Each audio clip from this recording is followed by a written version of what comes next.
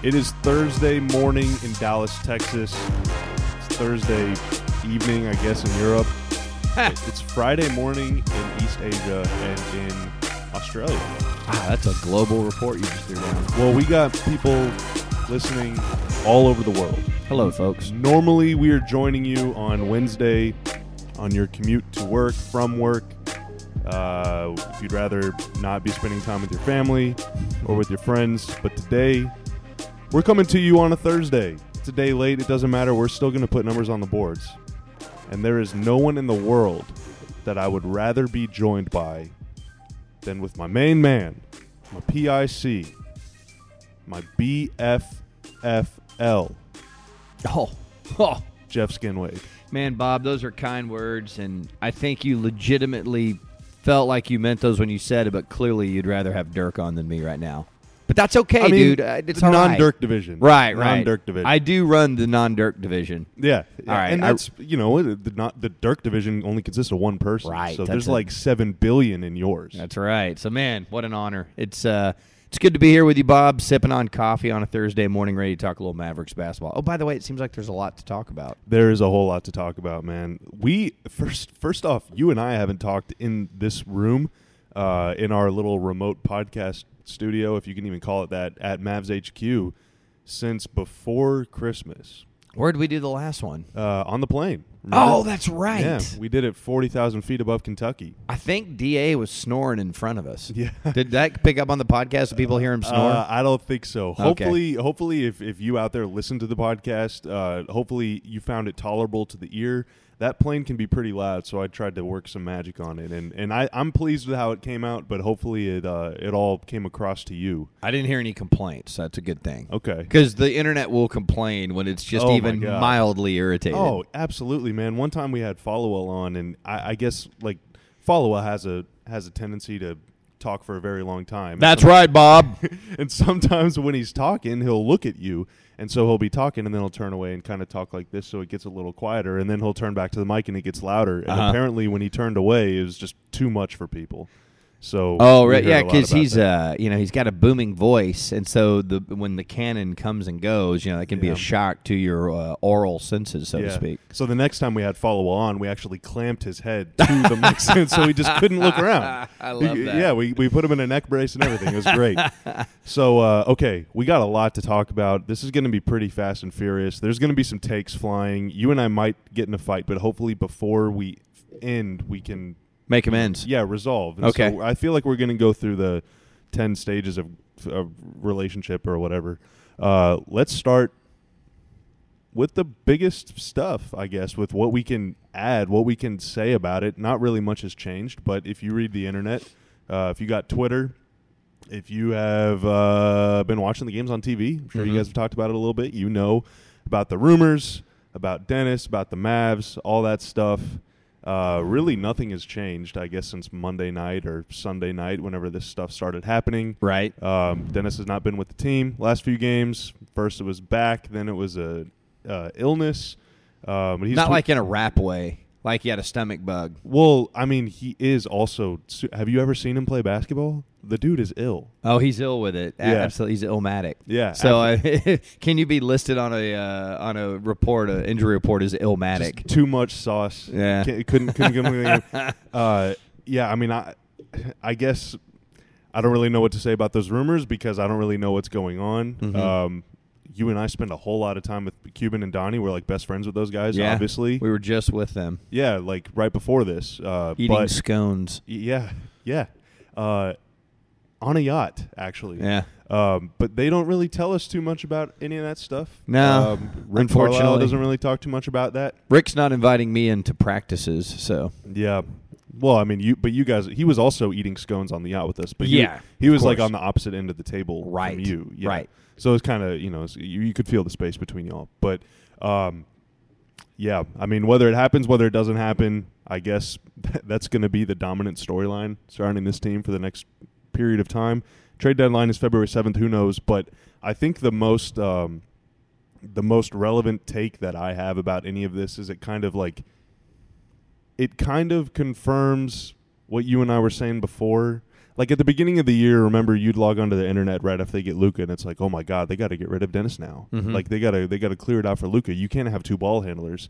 And then the rumors happen that the Mavs are thinking about trading or whatever, that the Mavs are exploring trade interest, however you want to phrase it. And it's like, what are they doing, those idiots? Right. And like all it took was half a season for people to realize what we've been saying all along. We've been saying for months, like sometimes you need to have multiple guys take care of the ball. This is why I think Golden State needs to get rid of Durant or Curry or Clay, because I mean you can't. There's You only gotta one clear the basketball. way. You need to get rid of those guys. Yeah, actually get rid of 2 of them. Right. And just keep 1 of them. Yeah, it's where it stands right now. The Dennis thing is very disappointing. The main reason being, like, if I'm just going to take whatever affinity I have for Dennis or for Luka or Beret or whatever affinity I have for these particular players, conceptually speaking, the modern NBA is multiple playmakers. In fact, I think yesterday, before or after the game, didn't Carlisle say playmakers rule the modern NBA? Yeah, he said that before the game. And then also, if you look at it, Bob, how many top 10 picks have the Mavericks had in the last 20 years? I'm going to go with 0. Well, 1. I mean 2, but 2, like, but before that, Dennis, 1. Devin. 0. Oh, yeah. Okay. Because they okay. traded for they it. traded for it. But Yes. as far as them landing in the lottery, Right. Jason Kidd, what, 1994? Yeah. That would have been, Dirk. Dirk, Right. yeah. But I'm saying really since they got Dirk. Yeah, okay. And my point being is that it's very difficult when you're good to land top 10 talent. And Dennis is top 10 talent. So me personally, I want to develop that top 10 talent. Now, if something materializes and it doesn't work out, I have 0 interest in moving that top 10 talent when all the other people on the market perceive it as, I'm going to go in here and I'm going to fleece these guys because they have a problem on their hands. So I don't know how this thing escalated so quickly, Anchorman style, but it did. I think that's just kind of a symptom of the times, right? Well, like, everything just seems so dramatic. And this is kind of where I wanted to get to, too. I think on the inside, it's not as bad as people think it is on the outside, but I also think that the outside impacts the inside, and it's the echo chamber that is. And I just remember before I worked for the team or before I worked in sports radio, when I would go on the internet and read all these rumors and believe that they're true. Okay, well, wow, did you guys hear that this team offered this? Is like, no, they didn't. And so my belief, again, if Mark and Donnie wanted to come on and say, no, Skin, you're wrong, but my belief is that they really weren't, quote unquote, shopping Dennis. They weren't. But what has happened is that there's so many rumors about it and so much talk about it that I don't care who you are or how secure you are with your abilities and your confidence in yourself. If every time you open up your Instagram account or your Twitter account, it's people saying you're going to get traded, that has an impact on you. Well, and that's been happening for 7 months. Right. And so what I'm saying is sometimes the outside can impact the inside because of the nature of the echo chamber. It's inevitable. I can remember, when I was first getting into radio, they had these radio message boards. And I can remember going on to radio message boards and reading rumors about me and Ben that I knew were nowhere near true, and sitting here reading this stuff and getting mad and wanting to respond. And I'm sitting there, it's very hard to have the perspective to go, dude, don't worry about it. That has no impact on your life. That's just this thing that exists out here. But I just think people in general, depending on your personality, it's difficult to ignore that stuff. And that's why, do you remember when Dennis posted, it was like the early rumors that the veterans are freezing out Luka. Yeah. Remember that crap? And then, then the Mavericks went on this great run, and I remember Dennis posting a picture of him and DeAndre hugging and saying something, don't let fake news and all right. that stuff. Yeah. And it's just like, but why do you even feel compelled to respond to that? It's because it's hard not to. And I really don't expect a 20/21-year-old person without a lot of life experience to be above the fray. Yeah, it's 1 year into his career. It's impossible, man. And so what I think has happened is I think the echo chamber has made things difficult for everybody involved. But I feel confident knowing that the front office, which is a collective of people that all have different opinions on things, in no way wanted to trade a top 10 pick within a year and a half of having him and do it in an atmosphere where other teams think they can come in and get him on a bad deal. Yeah. That's where we are right now, and that is in no way helpful to the Mavericks, whether they do or don't want to keep him, or he do or doesn't want to be here. That's just a bad situation. It's never, ever been the way that Donnie Nelson does business. Yeah, absolutely. I mean, like, Dennis he averaged, 15, 5, and 4 last year, I think, were his per-game averages, and Right. he's one of They whatever. were Russ numbers. Yeah, were he's Russell like one Westbrook of 10 guys rookie ever to numbers. do that. Right. Yeah, second-team all-rookie. I feel like he would have been first team had the Mavs won 31 instead of 24 games, and Right. like half their games came down to the last 20 seconds. So I mean, like they were not close to being a playoff team, but they were close to being good enough for him to get first team. I'll put it to you like this.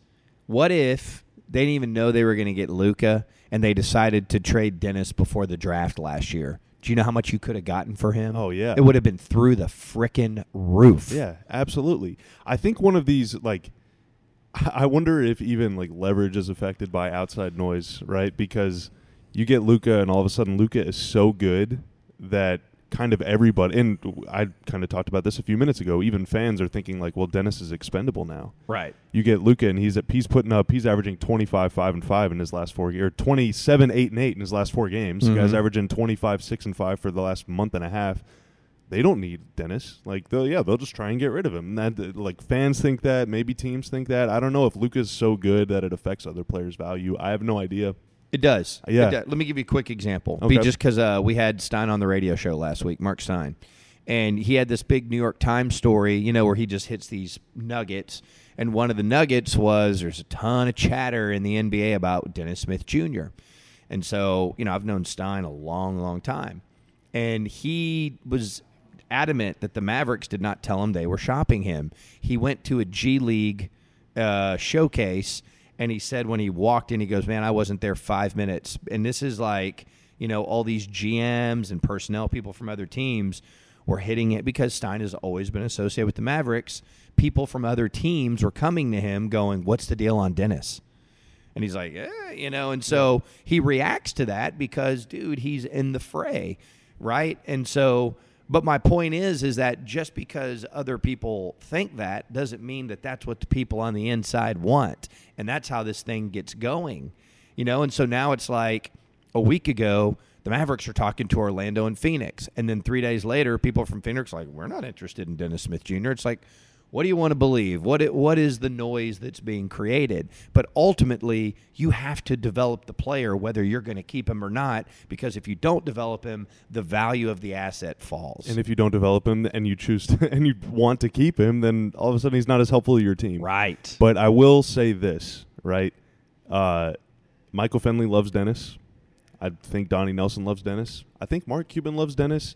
And Rick, even though this stuff in the rumor mill, blah, blah, blah, he relied on Dennis a lot last year, and he relied on Dennis a lot this year too. I like where you're going because I want to throw out there. Yeah. Some of the most effusive praise I have heard of any Maverick player this year has been Rick after the Clipper game and Rick after the Houston Rockets game on the road where Dennis had those huge two, right? So there's been times where Rick has been effusive with his praise of Dennis and his development. Yet if you go online or read whatever, it's, oh, my God, Rick is running Dennis out of here. And it paints this picture that they, like, hate each other's, like, on a pathological level. Right. And I'm not sure that it's to that degree. I think, Rick maintains very high expectations from his players and even gets especially mad. point guards. Yeah, especially point guards. And he gets mad at Luka after Luka takes a couple too many threes. Oh, yeah. Rick gets mad a lot. He has very high expectations. That's part of what's made him so successful. But Dennis and development – I was curious yesterday, just kind of sitting around thinking about basketball, kind of like What a nerd. Yeah, I know. I really am a nerd. And I thought, you know what? Dennis, I bet you he's had the largest leap in three-point percentage of, like, high-volume shooters ever from year 1 to year 2. So I thought, all right, I'm going to figure out a way to do it. Turns out there's really no easy way to look this stuff up. It took a very long time. Sounds like something I would have quit 5 minutes into. Yeah. So and I then did called Bobby and said, do you know how to do this? Yeah, and I would have done it for you anyway. So I love you.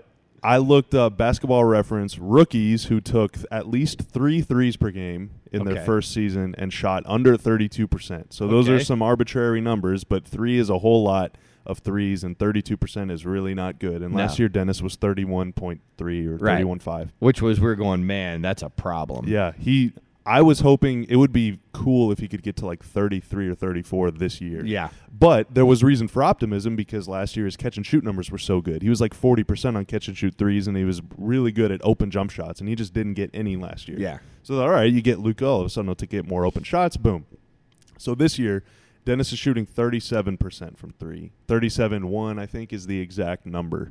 And that's playing for like 2 weeks with a bum wrist where his shooting numbers tanked. Right. Before he Great hurt that point. wrist, he was like 41% on threes. It Yeah. was incredible. He was stroking it. What do you think is for a, whatever you want to say, high volume shooter? Not even this. I don't like that terminology, but for someone who's consistently shooting threes, and that's part of his game. What do you think is an acceptable number? Well, you said before that the Mavericks consider like 37.5 basically the cutoff. If you can be above that, you're good. Yeah, there's so I was having a conversation with a guy last year, towards the end of last year, that he is NBA royalty, and we were talking about Dennis's shot. You're talking to LeBron? I was talking to LeBron. Wow. But it was just a guy named LeBron that works. Yeah. Okay, gotcha. Okay. And but anyways, we were talking about shot mechanics, and I was asking him about Dennis's shot mechanics, and what do you tweak or not tweak, or what do you? And the first thing the guy said was, "Well, what's his percentage?"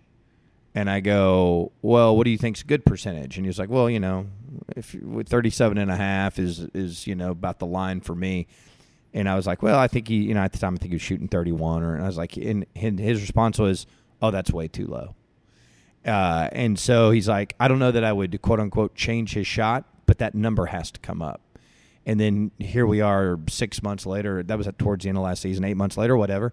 And Dennis's numbers came up in a very, without even, like you said, being on the floor a bunch and having injuries and all this stuff. And so it was trending in the right way, which I think the reason we got on this in the first place is a development conversation. Yeah, well, and really, I mean, if you were – I know down the stretch last season it was difficult sometimes to find reason for optimism because the losses really piled up after the All-Star break. Right. But from basically – I want to say March 1st. It was like right at the beginning of the month, if not toward the end of February, through the beginning of April. So over about a month to a month and a half stretch, he was shooting about 37% on threes. So, I mean, he started that upward curve last year. And it carried over into this year. He started 40%, then had a couple bad weeks, then came back and was climbing back up. But anyway, he's at about 37.5 right now. So he's improved his three-point percentage by 6 percentage points, which is crazy for anybody to do no matter where you started. Right. So I thought, all right, this is going to be pretty historic, right? So I looked it up. Turns out there's only like 35 guys that have qualified for that. So 3+ attempts minus 32 percentage, right? Lonzo Ball? Lonzo Ball is, and I don't think his percentages have increased this year. I haven't looked, but I don't think it has either. Yeah. He's so good defensively and in the open floor, and the guy cannot shoot right now. And if he could, oh my God, he'd be so good. He'd be an all-star. Dude, Harp is a believer that his shot will be fine. I mean, he's so young and he's so good at everything else. Right. But, man, there was just so much talk. Rick is already saying he's the best defensive point guard in the league. He's 20. There was so much talk about his dad that it overshadowed what it was so Jason Kidd-like about him. He's got so many of those kid qualities. Yeah, he just comes out of nowhere to make plays, dude. It's crazy. Yeah. But anyway, okay, so, Lonzo Ball is one of them. And really, I mean, this list only goes back to, like, 1990. Really, Jamal Mashburn's rookie year was what, 92? 93? Somewhere in there. And he was the earliest. It went Jimmy Jackson, then Mashburn, then Kidd. So I think 93. Yeah, and so he was the first one to qualify for this. So because, I mean, in the 80s, Larry Bird was taking 1 3 per game. Right. No one was shooting. No one shot threes. Yeah. So this list starts then. So it's the last 25 years. There's basically 35 guys, so about 1 per year. J.R. Smith had the highest improvement from year 1 to year 2. And then Jason Kidd had the second highest improvement, and then third place Dennis Smith. How about that? So, and again, so he's going to win a championship based on that in year 18 or whatever. So just well, J.R. Smith won one too. Yeah, so. That's true. That's true. And by the way, almost a scratch golfer. Not a lot of people know that. J.R. Smith. Yes. Really? Wow. Yeah. Okay. How about that? Yeah, that's pretty. Who do you think is the best golfer in the NBA? If he's almost scratched, then he's got to be. He's got to be up there. I think. Now, I don't know. I heard Steph was Oh, to yeah, near the Steph is top of pretty all that, good. and he plays in all those pro-am things. Yeah. I bet Steph's probably up there. Yeah. I mean, a lot of coaches are very good and like former players because Yes. they just get a little more time. Right. But DA is one. I heard Brad Davis is really good. Really? Around here. DA apparently is good. Rick is really good too. Yeah, I think Rick goes through these phases according to a conversation I had with his wife, and he went through a golf phase when he was in Portland. He's been through a bowling phase. He's been through a table tennis phase. Bowling is fun. I love bowling. Bowling is go hard, Great. yo. Bowling is great. Yes. So yeah. But I think anyway, Rick's good at a lot of stuff. Yeah, he's pretty Hey, good. I'm at going to teach everything. myself piano right quick. And I'm going to learn how to fly a plane. Right. All right, cool. Yeah, I'll just do that. He has a meet challenge and accept challenge and surpass expectations Yeah, of for challenge me, it's like guy. I hope to read one book per month, and Rick is like, I'm gonna pilot a 757. Oh, man, I so haven't that's why we're paid differently. I haven't read a book since high school. Oh Kill me. no! Don't admit that. Don't admit Yeah, that. I'm But sorry. anyway, again, those are kind of arbitrary numbers, but that just gives you an idea of how far Dennis has improved. So anyway, kind of next is, all right.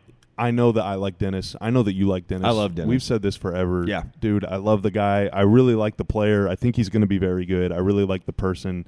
He's just a nice guy, genuine guy. Yeah. But I think there's another layer for why. I mean, if I'm calling the shots, which I'm not, and be grateful that I'm not, I'm choosing to keep Dennis, right? I want to, or at least for as long as he wants to be here and his contract allows, blah, blah, blah. And last night, and I mean, I don't want to look too far into any one game or two games for support or an argument against an opinion, because first off, I'm not out there to not spit takes, right? Right. To quote Dirk, like I'm getting my takes off no matter what. And also, a career is about 1,300 games if you're lucky. Yep. It's not 3. So, but the last few games with Luka out there without Dennis, he's put up some very good numbers. He's incredible. He's put up some very like historically good numbers, but it has been a hold on for dear life win against Minnesota, and it's been a pretty competitive loss to Golden State, and then it has been a very disappointing loss to the Spurs. And I only say disappointing. I mean, if you tell me you lose to the Spurs by 4, I'm like, well, you know, that happens. But if you're up 19 in the first quarter, and if you're up 18 in the second quarter, you got to win that game. If you're up double digits at halftime, you got to win that game. Here's what my fear is about the San Antonio game and what it tells us. How did San Antonio get back into that game? Well, they started forcing some turnovers. They made some threes. Their bench just exploded. And how long did that take? I mean, it depends on when you consider the run starting, but it was 44-26, and then at halftime that lead was almost cut in half, and then by the end of the third quarter it was gone. My feeling, without going back and looking at a play-by-play sheet, my feeling was that run took about 2 quarters. In other words, it wasn't a run. Yeah, it was a sustained. It was a sustained, methodical, we're just going to play basketball, and then they gradually caught up, and then there were some times where they were swapping big buckets, right? And they gradually caught up, and then they beat the Mavericks. And without going back and really breaking the game down, this is just memories from a game that was 12 hours ago or whatever, was that there's not enough playmaking on this team with JJ gone. That is what I was going to say. And last night, and please don't take this the wrong way, I'm not taking shots at the guy. I'm a big believer in the guy. But last night, if Harrison Barnes had hit 2 more shots, I think it's a different game. I mean, there was a time late in the fourth quarter where Barnes missed a 3, San Antonio got the rebound. Then they came down, Barnes missed a 3, they got the rebound, and then West missed a 3. I mean, that's like 3, and they were all open. I mean, they're all great looks. And also there was times where in that later part of the quarter going into the first part of the next quarter where they were really wanting Harrison to score because I like Jalen Brunson, but you can't just throw Jalen Brunson in the JJ role and go, okay, go be JJ, because he ain't going to be JJ. Yeah. Took JJ 7 or 8 years to be JJ, right? Yeah. So if you look at really the success of that second unit, and even before the JJ injury, I think Rick started tweaking things to have moments where Luka was out there with those guys to create more playmaking. Because with that second unit, it was, is JJ on or not? And if JJ was on, the second unit smashed people. And if he wasn't hitting shots, it was a grind. So there was already tweaks being made to make sure there was extra playmaking in tow. And then out of nowhere, JJ's gone. And so what I think, if you look at the way those lineups were tweaked, the hopes were, hey, man, look at the last 2 years. When we needed a bucket, we'd go to Harrison Barnes. So what are we going to do when Luka's not on the floor? Well, let's rely a little more on Harrison. And last night, Harrison couldn't shoot. Yeah. But Harrison's had a lot of games where he can't miss. And so my thought was, no one's told me this, but my thought was that as the rotations get tweaked to try to have some playmaking when Luka's not out there, Barnes is going to be a very important piece. And quite honestly, if his shot was even remotely close to the way it's been, the Mavericks win that game. They just could not generate offense because, again, it wasn't some run they had to stop. It was just a sustained chip. And if Luka didn't get it done last night, it probably wasn't going to get done. Yeah, unfortunately, yeah. I mean, and last night Barnes was 1 of 8 for 3, and for the last 3 months he's been like 42%. Right. So, I mean, It was a pretty seismic shift. It was tough, yeah. It's very tough. And San Antonio does a very good job of playing defense. So, I mean, it's not like they were just, Right. not – I mean, they were off, but it was not like they were just giving the game away, right? Right. San Antonio had to come take it. But every time there was a stoppage in play, I looked up and San Antonio's field goal percentage just had gone up a little bit more, Yep. and then a little bit more, and then a little bit more, and ours wasn't going up, and wasn't going up, and wasn't going up. It was just – and again, it wasn't fast break action. It wasn't a quick rebound and 2 quick threes and bam, bam, timeout. It wasn't like a normal NBA run. They just caught you over 2 quarters. It wasn't like 80-yard touchdown run and then a pick six. It was just a couple field goals, Right. But if you Chip. give up 7 field goals in a row, that Chip. adds up to a lot of points. Chip. So Luka comes out about 6 minutes into the game, 7 minutes into the game, and then you still have your starters out there, and Brunson comes in to replace him. And like you said, they were kind of playing through Barnes.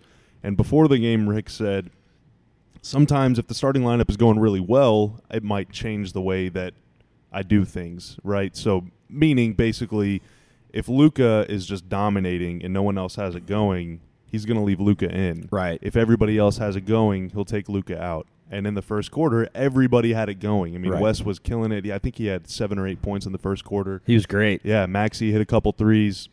So Luka comes out early. Brunson goes in, and really for the rest of the first quarter, it was tough. I mean, they were up 35-20 at the end of the first quarter, but they had 23 points in like 5 minutes. Wasn't it 23-4 at It was one point? 23-4, Yeah. yeah. And that's not saying that Jalen Brunson sucks or No. anything, because the guy's really good. Yeah. But against the Spurs, against an angry Spurs team, Pop is like livid. He called 2 timeouts in the first quarter. I mean, that's very unusual. It's going to be tough to break him down. So then in the third quarter, things kind of we're getting a little tense, right? We're Yes. all getting nervous, and San Right. Antonio's making a push, and Luka plays for the first 11 minutes of the third quarter. Right. Because he was starting to feel it, and they didn't have a whole lot else going on. Right. Which is cool, because Luka being on the floor is great whenever he's your point guard, and he's really your main source of offense. But it also means he needs to get a rest at some point, and so he sits for the last minute or so of the third, and then for the first 4 or 5 of the fourth. Mm-hmm. And so it really comes down to, when do you want him to sit for 6 minutes? Do you want it to be in the third quarter, or do you want it to stretch into the fourth? Because it stretched into the fourth, and San Antonio went on a pretty big run then too. Yep. Or continued it, I guess, to the point where when Luka checks in, it's like a 4 or 5 point game. And it's like, all right, well, here you go. The game is on the line. I know Save you're us. cold right now. Go save us. Yeah. Rookie. And there's no way around it. Yeah. Guys need to rest. Like, Right.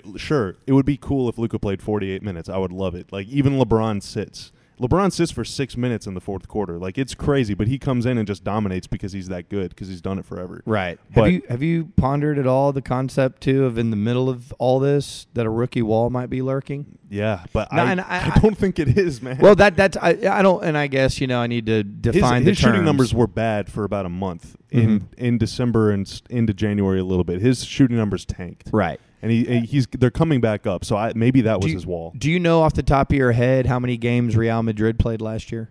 Luka played, I think, almost 70. Okay. I think he might have missed a couple. Uh-huh. But because in the domestic league they play, I want to say like 40, and then in EuroLeague they play 30 regular season, and then or maybe 34 regular season, and then they play some playoffs. Generally, the rookie wall exists for college players or high school players that played 30 games last year, 33 games last year. So, I've been pondering the idea, well, he's already been playing pro ball, so he may not hit a rookie wall. However, there is, in the NBA, they play more frequently in a week, and the travel is different. I doubt there's been 4-hour flights and, it's just none of those in Spain. Right. So my point being is that I think the degree to which a rookie wall happens will be smaller just because of his experiences already. But I think, you have to expect some drop at some point. 5 consecutive 25-point games.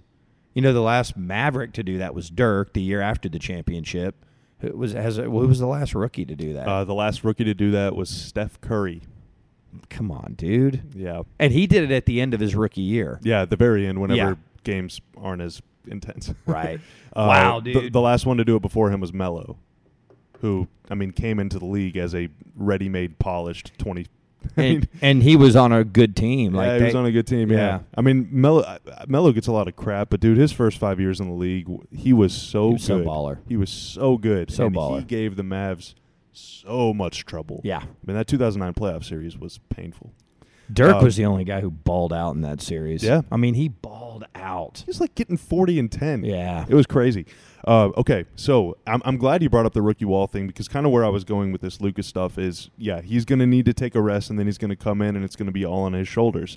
And that's great because Luka's really good and he's proven that he can lead an offense whenever he's the guy, right? Right. But that might work for a game or two here or there, but there's only a couple guys in the league, and even they have asterisks beside their name, who can carry an offense, basically are in charge, are responsible for every single field goal attempt that their team takes in a game. And the only 2 players that even come close to qualifying for that in the last 10 or so years is Harden and LeBron.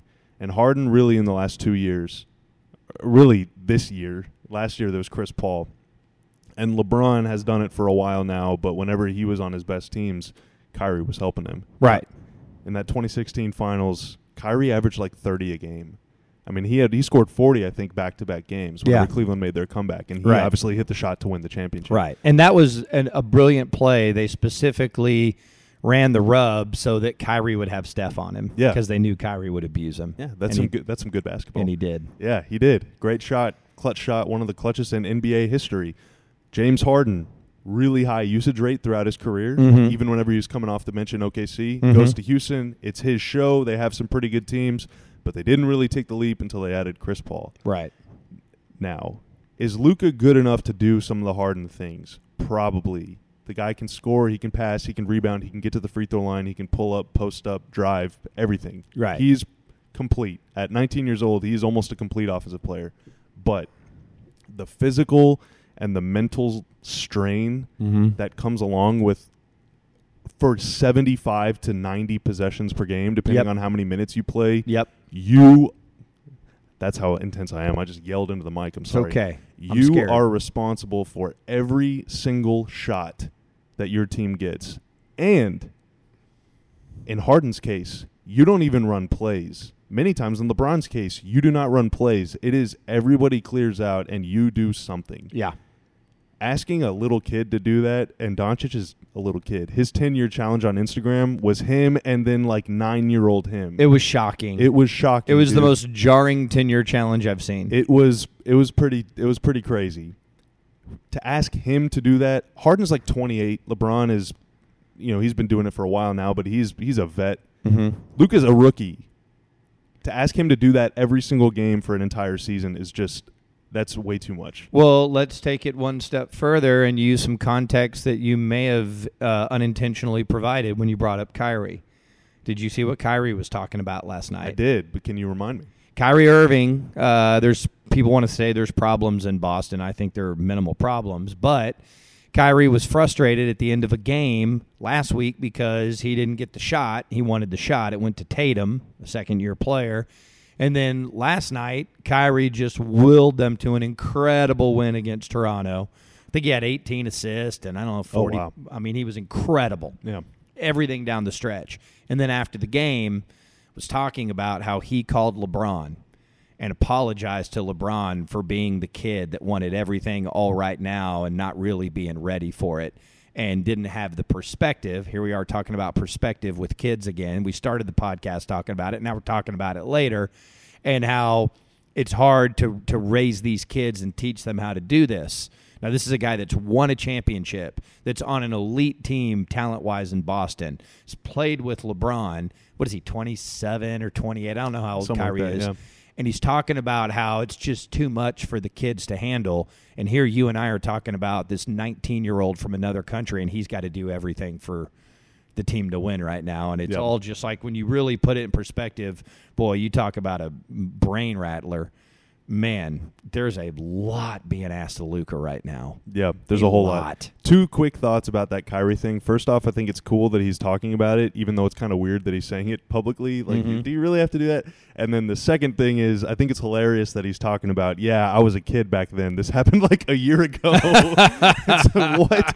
It's like your freshman year in college saying, like, yeah, man, I remember those high school days. That was crazy. Right. You know, but anyway, yeah, I mean, that's a good point. Kyrie was, you know, you do grow up a whole lot between your 21st birthday and your 25th, you know? Oh, absolutely. And whenever you're handed the world, Kyrie won them a championship and he's like 23 years old, your expectations for everything kind of change. Maybe your ego gets a little bigger and maybe you're like, hey, LeBron, remember who was responsible for that ring? Yeah, but it's so funny because he was even during his rant, he was like, I mean, I was an all-star. It's like, you were an all-star. You weren't winning. Yeah. You didn't win games. Cares about being an all-star. Yeah. You know, people talk about winners. They don't talk about guys loading up on stats on crap teams. Yeah. And so it's like that whole thing of like, you know, I try to do this and raising my kids, you know, our kid's going to listen. But the thing, like my son's 11. And so we're talking about something. He's frustrated about something. I'm like, Desmond, how much more do you know now than you did when you were 9? You know, and you just see the wheels kind of spinning. You know a lot more than you did at 9, right? Imagine how much you're going to know 5 years from now. Yeah. That never stops. You never stop learning and gaining perspective and getting more experience and understanding things. And so if you can somehow take that approach, you know, in your 20s, you know, I'm an adult now, and I was like, bro, you can't imagine how much more you're going to learn and see and additional perspective that you're going to gain. So I know it's hard when you're a millionaire at 22 and people love you and tell you how great you are, but God, you just don't even know. You just don't even know the half how much more you're going to change and understand things differently. So to walk around with your chest out acting like you know everything is not a benefit to you. Sometimes it's cool to think old people are just old and wrong and lame, but they usually know what they're talking about. That's one of the biggest lessons I've learned in my life. They at least have the experience of the mistakes. Yeah.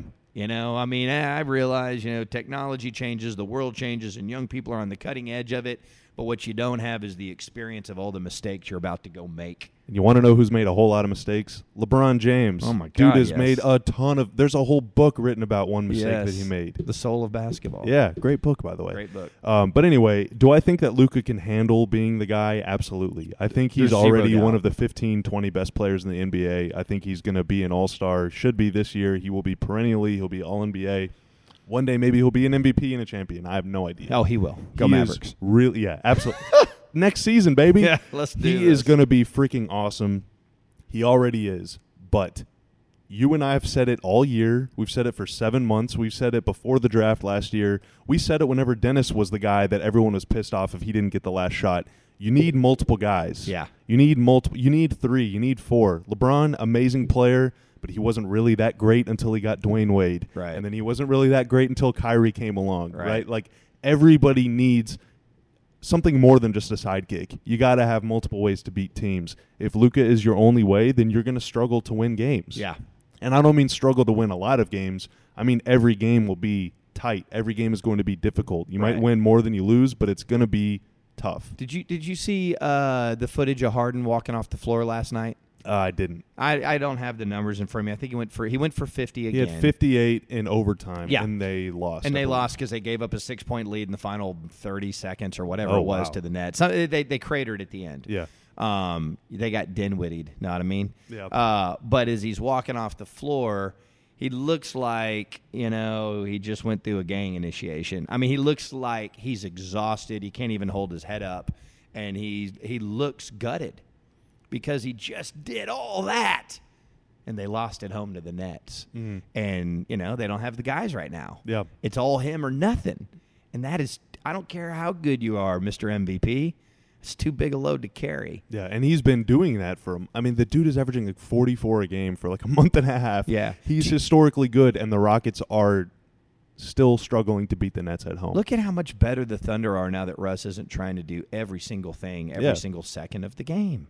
They're probably they're one of the best teams in the West. Yeah. Probably the second best. How right did Atlanta score 142 on I have them? no It's a idea, dude. weird league night now. tonight, baby. Trae Young is pretty good, it turns out. I so guess everyone so. can tap the brakes on all that. I guess so. But yeah, I mean, dude, whether it's Dennis or whether it's somebody else, I don't know. Luka is amazing, but you got to have multiple ways to beat a team. Mhm. And that's not taking away anything from Barnes. I like Barnes a whole lot more than the average Mavs fan. And I also think it's too bad that people don't like Wes for what he isn't more than they appreciate him for what he is. Right. But those two guys are not really going to be creating for other people. They can No. create for themselves. Yeah. I will say Barnes and Wes have had more assists these last few games without Dennis than they had with him, and that's understandable because they're asked to do a little more playmaking.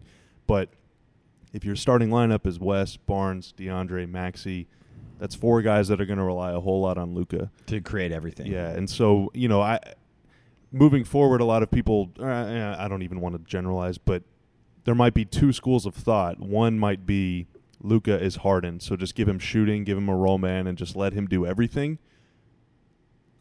I'm not sure that I am in that school. I don't agree with that school. I of think thought. you Play gotta basketball. you gotta have some guys that can do a little bit of everything. I mean, sure, I would love to have a bunch of 40% 3-point shooters, but if they can't take a dribble without turning it over, then I'm okay. Like, I'll pass. I think, one of the, and we'll see it on Monday, is Milwaukee's fascinating because they got the floor spread so wide open and so much room for the Greek Freak to operate, and that's brilliant. I want to see what happens in a playoff series when you need multiple playmakers.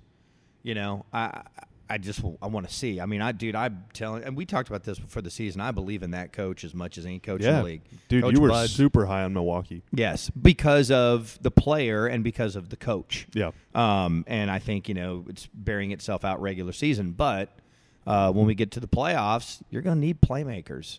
You're going to need, when they're sitting on all your stuff, and there's also, Harp talks about defense travel, shooting doesn't travel. You're going to have off nights. So if all these guys are spacing the floor and hitting shots and you're clogging things up for the Greek Freak, is someone else going to step up and be a playmaker? Maybe Bledsoe will. Maybe somebody will. Yeah, and you got Middleton, who you can play through to a degree, but, I mean, your only reliable source of offense, it's very Luka-like. It's Giannis. Okay, and I know the Golden State Warriors are an extreme example, but that game the other night, Klay Thompson, I think, was 0 for 7 in the first half. Against the Mavs? Yeah. Yeah, he got off to a really bad start, And it which didn't matter. made me very sad. It didn't matter. Yeah. Because they had multiple playmakers. Yeah, and then whenever Clay finally did pick it up in the fourth quarter, all of a sudden Golden State wins. Yeah. Yeah. I mean, So- it's pretty cool to be able to play through Steph and KD Yeah. at the same time. Or Draymond. Yeah. I mean, shooting comes and goes. You got to have guys that can create for you when move the the shots ball. aren't. Yes. Yeah, just move damn the ball. And so if Dennis is going to be that guy, I mean, this is kind of putting a bow on this. We've talked about it for a very long time, and I want to move on to a couple other things. But if Dennis is the guy, that's awesome. But it's going to take a little bit of time. Mhm. Young point guards, I don't know if we were doing a podcast at the time, but right after they drafted him, I was like, this is going to be a process. Yeah. Like, young point guards take time. They take time. Sometimes they absolutely. take several years. Right. I mean, your average first-time All-Star at a point guard is like 25 years old. Did you see the Lonzo Ball usage rate numbers with LeBron in and out? I did not. So last year, I don't have them in front of me, but last year Lonzo, top 20 in the league in usage rate as a rookie point guard.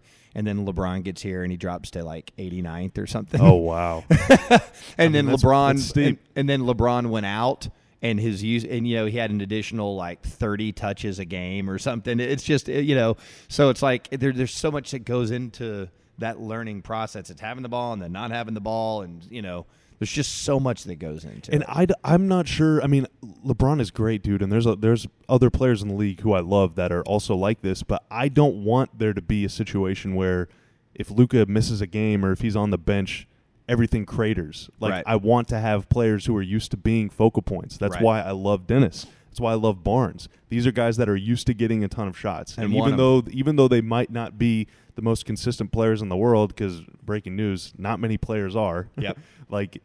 They are still Barnes can get to the basket. He can hit step back threes. He can make his own shot.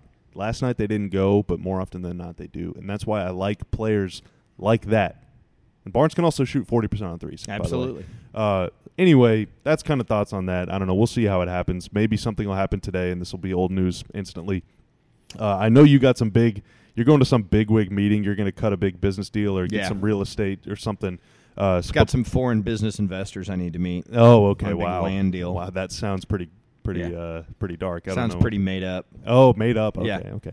But before you get out of here, I guess quick thoughts on last night's game. I guess it's pretty relevant right now if there's anything you want to say that we haven't said, and then I want to talk about one more thing. Well, I would just say that from a big picture perspective, last night's game is obviously gutting as you cling to playoffs.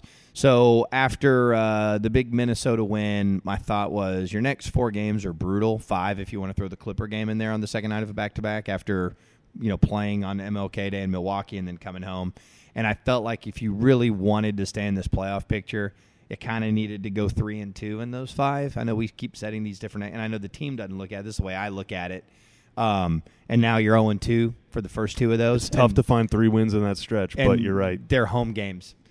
So now, man, you're asked to, can you go win in Indiana and Milwaukee and then come home and get the Clippers again? So it's getting really, really tough to stay tethered to that playoff race, especially since the team, you lost to at home last night, was 7-14 on the road. And I'd lost 3 out of 4. Yeah, so it's getting really, really hard for the Mavs to stay in this playoff race. I will say, though, last night was pretty bad timing because that was Rudy Gay's first game back, and he looked like a guy that had missed a few weeks because he was pretty fresh out there, and he made a couple really nice plays. And Pop went at Luka. Yeah, he Pop did. wanted Luka to work on defense. He did, yeah, and then in the second half, the Mavs adjusted a little bit, and Rudy scored on some other guys. Did you see the effusive praise that Pop gave to Luka before the game? That was pretty awesome. He's a fan. Yeah. And then I guess one more thought about that Golden State game.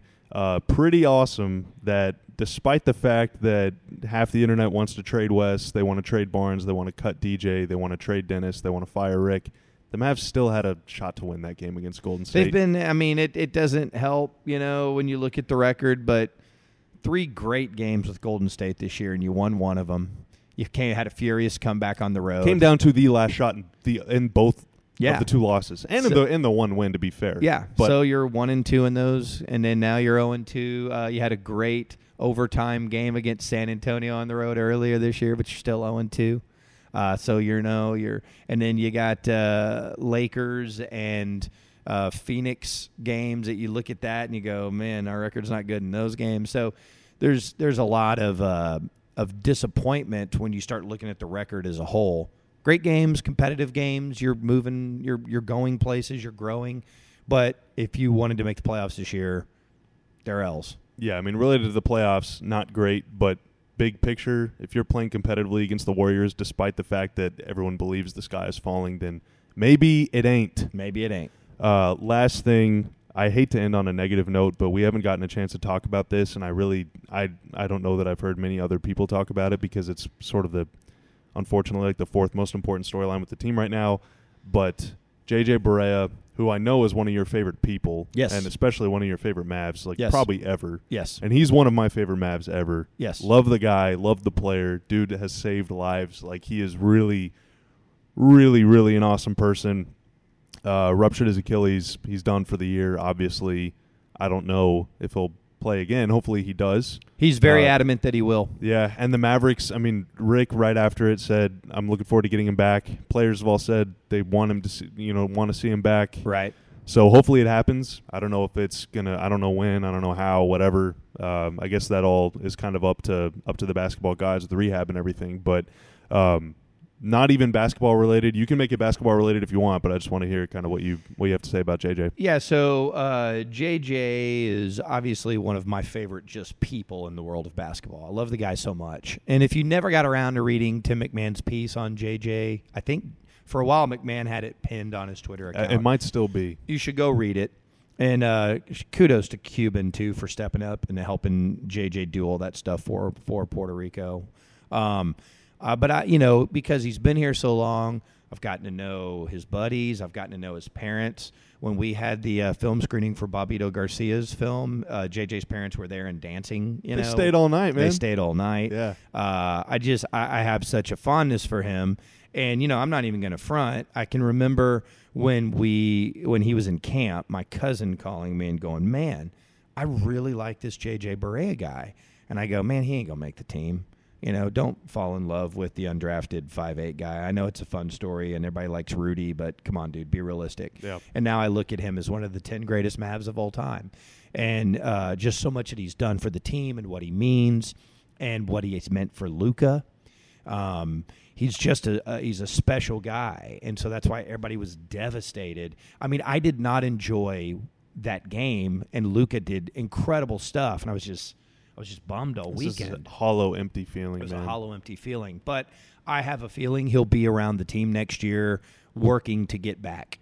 I would suspect that they will bring him back on a small contract and help him rehab. That's my guess. No one's told me that. I'm just, looking at the history of the way the Mavericks do things and who he is and what he means.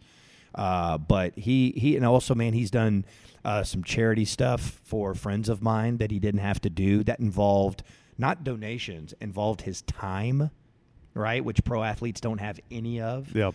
So I have such high levels of respect for him as a person and what he's meant and all the things that he's done. And so it made for a horrific sports weekend for not only him to have the injury, but then the Mavericks to lose to Golden State and the Cowboys get eliminated in the playoffs. And so last weekend sucked for me personally, and I'm sure for a lot of sports fans and Mavs fans, but I can assure everyone that he is going to be here and in the mix, and you're going to start doubting the guy now after everything that he's done. I would be surprised if he doesn't play NBA basketball again. I hope so, man. I hope so, because nobody ever deserves to see their career end in that fashion, but especially somebody like JJ, who's given so much to the game and has really asked so little. And he is the quintessential underdog person. Right. We love an underdog story. Usually we see them on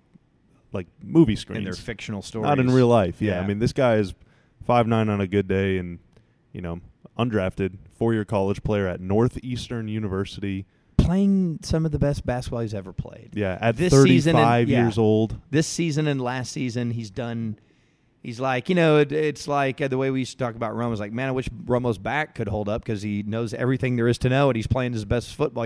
That was just a random, unexpected injury that you couldn't account for because JJ was doing everything right to maintain his health and play great basketball in his mid-30s, and he was, and then a freak thing happens. Yeah, there was an article, Mark Stein actually wrote it in the New York Times about the Mavs and using blood testing to, increase awareness and I guess help foreshadow potential injuries. And JJ is the biggest proponent of that. Yeah, absolutely. Yes. And that's how they helped him. I mean, Casey Smith was able to see something was going to happen whenever JJ got hurt a couple of years ago. There was all right, there's some warning signs. Right. So let's take it a little more seriously next time. And an Achilles thing you cannot account for. That's not like wear and tear. That is literally a freak accident. I've known JJ for a long time, and I've hung out with him socially before. And Nice brag. No, it's not because of me. It's because JJ's a welcoming, good person, right? Yeah. And so when I got to Boston, it was late Thursday. Well, it was late for me. I'd been up since 4 a.m, but it was like 8 o'clock Boston time. Get to the team hotel, and the players had just come back from a bowling event. So I'm just walking in. I'm actually trying to grab some food at the little hotel restaurant bar there. And JJ walks up, and I was like, hey, man, you want to go grab beer or whatever? He's like, man, I got to get my rest. And it's one of those things where it's like in the past, yeah, sure, it's 8 o'clock, whatever. But he was so adamant about doing all the exact right things, the sleep that he needed, all that stuff, that was an example of it to me. Because in the past, we'd go grab beer or whatever, go grab some nachos or whatever. He'd do it, but he was very adamant about, I've got to stay on this so I can perform and be the person I need to be. And then 1 week later, frickin' Achilles That happens. injury. Yeah. And generally off nights in an NBA city, players like to have fun, Sure. whether that's drinking or just going out to a restaurant, having a nice meal, whatever. A year ago, we were in Boston, and this is right after Hurricane Maria. Northeastern was coincidentally playing a game that night. They Oh, turned wow. it into a fundraiser for JJ's foundation to help raise some money to help in the hurricane relief efforts. So a pretty big contingent, probably about 8 or 10 of us went from the Mavs. Me and a couple other like the media people, but then some assistant coaches and staff and all that stuff. And after the game, JJ didn't want to go home. He actually took us on a tour of his campus. Oh, and my God, showed that's us like awesome. the dorm he stayed in. And Yeah. took us to see this guy. It was the most like picturesque thing.